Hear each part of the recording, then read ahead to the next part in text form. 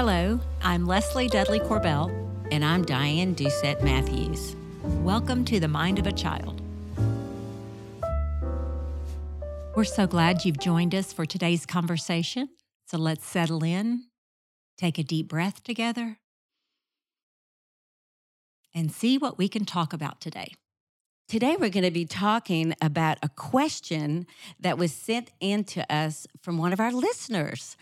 And I think it's going to help all of us during this season of school ending and just summer starting. So, Leslie, you're going to read the question she sent. So her question is, we're moving next month. We just moved here about a year ago, but I can tell my son has grown a lot socially this year. Where we are now, we have an awesome group of families that we see often, and my son loves his friends.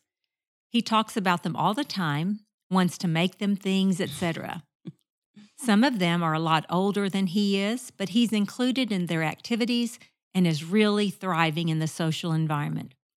Do you have any tips for how to prepare him to leave his friends? He remembers our last move and seems to understand that we'll have a new house, but I don't know how to handle this new challenge.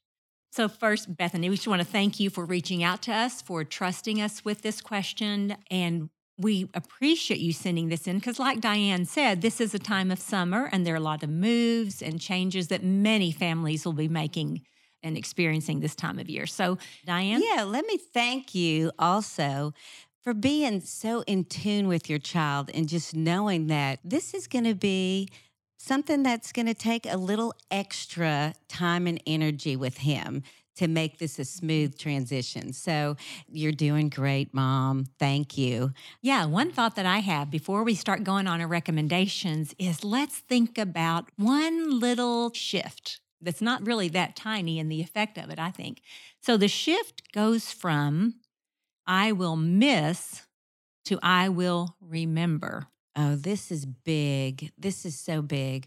So what does it communicate when you say, I will miss? To me, I will miss communicates a loss, essentially. Broken relationships, you are not a part of me anymore, we are not connected. It's just a complete loss. Yeah, I'm going to miss An you. ending. Yeah, ending. So what does it communicate when you say, I will remember? To me, saying I will remember really communicates that we are still connected. Yes. You have been a part of my life. These experiences have been a part of my life, and I will carry them forward with me wherever I go. And we said the big word, hope. Mm-hmm. It communicates hope, too. It's a very heartfelt connection. That's right. A lasting, heartfelt connection. So it stays. It's with us. So let's think about this, Diane. I looked it up. The word remember is in the Bible 240 times in the Old Testament and New Testament. So I think God wants us to remember. Yes, I think that it's important. You know, it's important when we remember his faithfulness as we're directed in the Bible, to remember what he has done. It sustains us through those hard times. Yes. Because we know that we can count on his faithfulness. And so for me, the idea that remembering is important. Remembering is healthy. And I think we can talk about the ways that we support our children with this idea. Even think about Jesus. What does he say? Remember me. Do this in remembrance of me. He didn't say, okay, guys, y'all are going to miss me. He didn't say right. that. Remember me. Yeah. So the act of communion where we remember that he came for us. He died for us. He was resurrected and lives and sits on the right hand of God the Father in heaven. Right. When we remember that, and that's at the forefront of our time. That's what gives us hope, Yes. you know? And Yes. so let's now talk about what's happening in the brain. When we're in relationship with others and we have eye contact, touch, and presence, our brain experiences the dopamine and oxytocin that comes from those bonding experiences. Yeah, all the good stuff. Yeah, That's yeah, the right. joy that gives us. So when those relationships are broken or no longer present, we're not experiencing that. There's right. a cutoff of that. And, you know, with remembering, we experience all that. But with the missing, we don't. It's cut off, That's like right. you just said. That's right. Great. So to follow through with all of these ideas, this idea of remembering is to make an I will remember book. And so with this book, you might take pictures of people that your child has known in the community, places that they've been, and make copies of the pictures and put them in a book.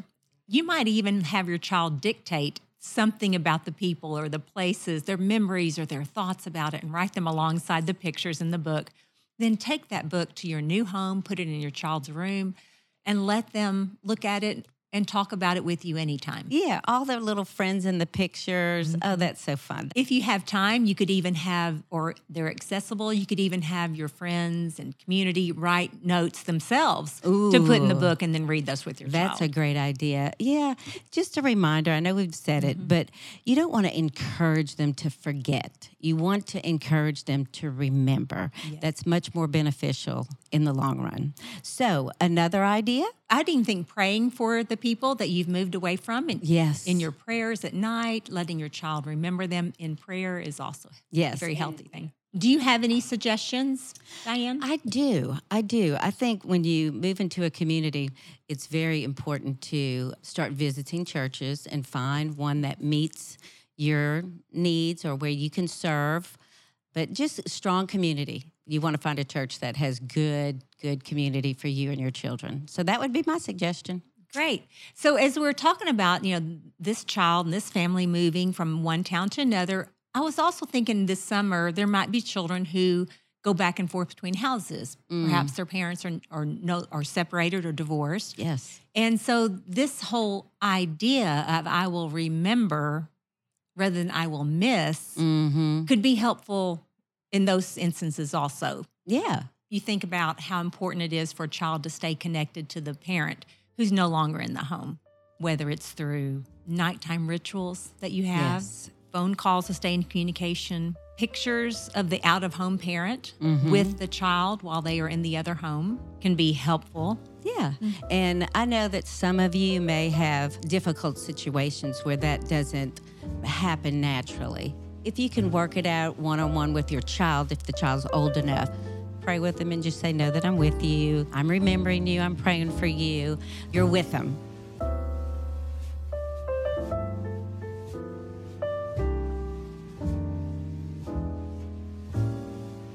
Thank you again, Bethany, for sharing your question with us. I think your question is beneficial to everyone out there. Make an I Will Remember book that has pictures of people and places that your child has experienced. Pray with your child for sure, but pray for them and let them know that you remember them.